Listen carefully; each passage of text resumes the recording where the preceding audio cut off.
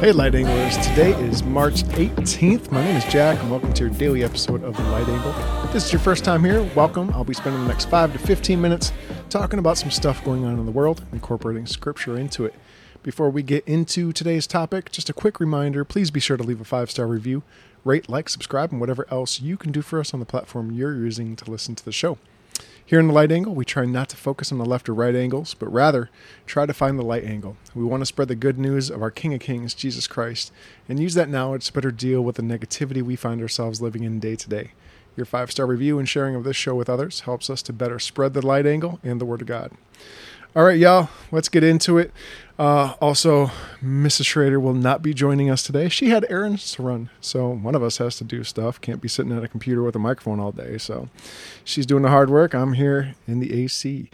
All right, let's get into this. So I have two articles with nearly the same thing, but a much different twist on things. And I'm just bringing this to light because I think it's interesting how I can't even say left or right angles in regards to this, but just one is just facts and one's focused on fear. Yeah, weird, right? Why would the news be trying to scare us? Well, if you read and dig enough, you start realizing there's, kind of an agenda, if you haven't caught on to that the past few years. Let me get into this. The first one I'm going to read is from Stars and Stripes, which is, a military outlet. Usually focuses on news having to do with our military. All right. U.S. Marines begin arriving in Australia for another 6-month training mission. So before I get into this, for those of you who don't know, when our military or in our countries not actively fighting a war or doing some type of, military action someplace, we do a lot of training. 90% of what we do is training for an event in hopes that that event never happens, but we have to be ready for it. So we're always training, and we have many allies around the world, and it would only make sense that we train with these allies when we do our training. And sometimes these deployments last a very long time, 6 months up to a year sometimes, but we train. When I was in the Navy, we would be underway for deployment 6 to 8 months long. And while we were underway, there was usually another country with their ships right there next to us. We were always doing training. And if there wasn't another country there, we were doing training. It's just how it goes. So let me read into this. A contingent up to 2,200 U.S. Marines has begun arriving for a 6-month rotation to Australia's northern city of Darwin, the Marine Corps and Australian Defence Department announced Monday. During their 11th deployment to Darwin since 2012, Marines will train with the Australian troops and other friendly forces to respond to a crisis in the region, the Marines said in their statement. It is an honor to build upon the contingency legacy of the outstanding U.S.-Australian alliance and the AUKUS agreement, the rotational forces commander, Colonel Steele, said in the statement, referring to a defense pact reached last year between America, Australia, and the UK. The force includes a command element from the 5th Marine Regiment, 1st Marine Division, and most Marines coming from Southern California. They're supported by a detachment from the U.S. Army Pacific, the statement said. We are excited to integrate two highly capable and interoperable forces that advance our shared goals, demonstrate the strength and endurance of our alliance, and contribute to regional security, Steele said. The U.S. military often uses the term interoperability to describe the ability of one country's armed forces to use another country's training methods and military equipment. Up to 2,200 Marines from Camp Pendleton, California will be in Darwin until the rotation wraps up in October. The rotation will build on last year's deployment, which coincided with the 70th anniversary of the ANZUS Treaty between Australia, New Zealand, and the U.S. Australia's alliance with the U.S. is our most important defense relationship and is central to Australia's strategic and security arrangements, he said. The Allies' training will include humanitarian assistance, security operations, and high-end live-fire exercises. Marines arriving for the past 2 deployments have isolated on arrival to avoid importing the coronavirus into Australia. Australia closed its borders. Coronavirus. Marines were tested before boarding flights, and those with positive tests remain in the U.S. The Marines are restricted to Australian bases for the first 7 days. So that's it right there, right? Seems Easy peasy. All right. Marines are going there. They've been going there since 2012. Every year, deployments, Marines go there and train. Let me take you over to news.com.au. U.S. to send up to 2,200 troops to Northern Territory as China tensions build. Over 2,000 U.S. troops are being sent down under as tensions between China and Australia simmer. A rotational U.S. Marine force consisting of up to 2,200 soldiers will be based in the Northern Territory. Roughly 1,000 troops have already touched ground. The move came after Defense Minister Peter Dutton warned that conflict with China should be discounted. That's interesting because it doesn't mention that they've been doing this since 2012 and it's a routine deployment. Moving on, the new development followed a series of jabs from both sides over the Ukraine war and its relation to China's ongoing Taiwan dispute. Commander of the ADF's Northern Force, Colonel Constable, said Australia's relationship with the U.S. was essential, outlining a series of joint training. The troops will also be on hand to assist in Australia's response to natural disasters. There's some truth. It is a key way we increase regional cooperation with partners in the Pacific. Together, we conduct a comprehensive range of training activities, including humanitarian assistance, security ops, and high-end live fire exercises. Awesome. Good quote. Speaking to the U.S. Studies Center, Mr. Dutton warned the Chinese government may use the current war to their advantage to advance their own claims on the contested territory.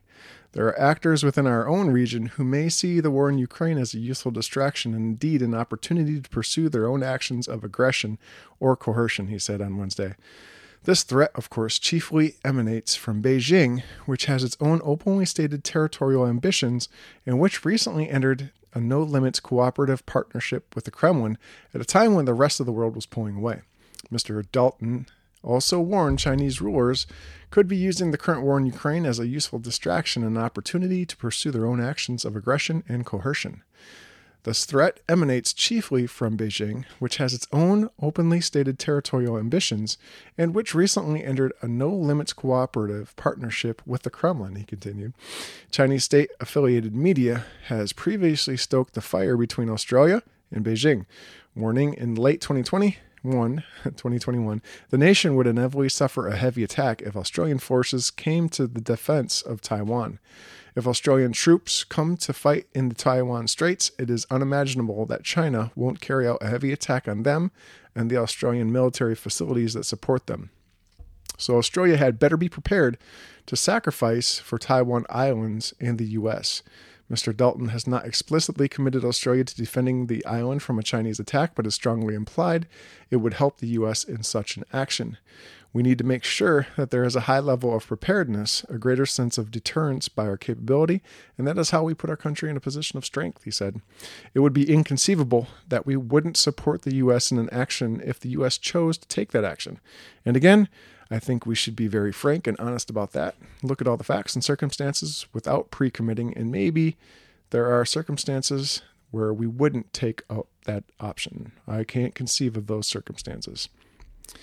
Early Wednesday, Scott Morrison condemned any potential Chinese military support for Russia's attack on Ukraine. The Prime Minister's comments, come a day after Australia suggested it would seek to follow the U.S. in imposing sanctions against Beijing should it send arms to Moscow as the conflict rages on. The relationships between the two powerful nations was in a spotlight on Wednesday as a high-level diplomatic meeting took place at Parliament House in China was scrutinized at two other significant events in Canberra. Mr. Morrison signaled Australia was watching China closely, saying he was disturbed by its chilling silence on the Russian invasion. I think it is very important for China to be very transparent about what is their relationship with Russia, he told reporters in Perth. What is their relationship with Russia when it comes to throwing them an economic lifeline during this global crisis? And potentially, what, if any, support has been discussed for military support for Russia? Because that would be an abomination. Earlier this week, Nationals Senator Matt Canavan says Australia should be seeking to reduce its dependency on China. The reality right now is if we were to impose significant sanctions on China, that would put many parts of our economy to a standstill, Mr. Canavan told Sky News Australia. We should be doing much more to reduce that dependence. End of article. So, interesting, right? Here we have two similar titles. One has basically no mention of China or the current war taking place between Russia and Ukraine, and only, kind of just brings up the fact this is just routine training. A bunch of Marines are going to Australia for what they have done every year for the past 11 years. And then the article saying almost a similar title, U.S. to send 2,200 troops. Yep, pretty much the same. Only very little is about what the troops are actually doing there. They actually take one quote from the original article from Stars and Stripes, and one sentence is all that it is. And then they mention one other time about the training they're doing, and that's it. And the rest of that article is about China and a potential for bad stuff to happen. So it seems like one is telling us, just plain old facts, and the other one's just combining a whole bunch of information to try to scare us. This has kind of been the norm with what the media has been feeding us. Scare us into doing something, scare us into believing something. We have to be very wise right now in the times we're living in and do our due diligence to understand what it is we're hearing. Maybe we listen twice instead of jumping to action after the first rumor we hear on the streets. So what does the Bible say about stuff like this? Where is Scripture?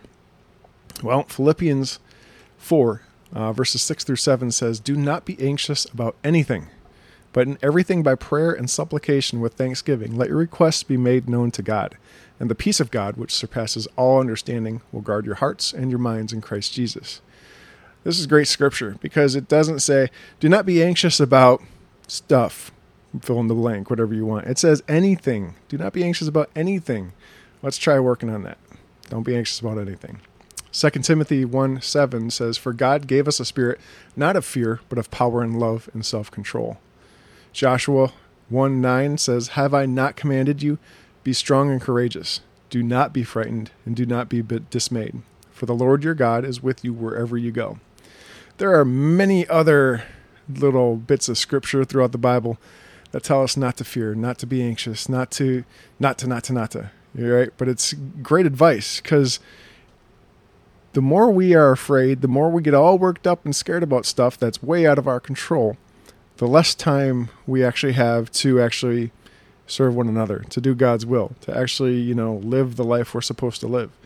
Nothing can be gained by running around being scared or hiding in a cave. Nothing. I mean, unless I don't know. You know what? I'll just leave it at that. But, we just need to be mindful of the news we get, where we're getting it, and, just spend an extra 5 minutes to, look up something you may have heard from somewhere to verify it's, how true it is. All right, y'all, pray with me. Thank you, Father God, for, excuse me, got a frog in my throat. Let me try again. Father God, thank you for a new day. Help us use today to focus on serving you and others, doing your will and not our own. I pray you will keep us from fear and anxiety. Help us to focus on what is good and true and keep us from believing everything we hear, but rather come to you for wisdom and discernment. And it's in Jesus' name we pray. Amen.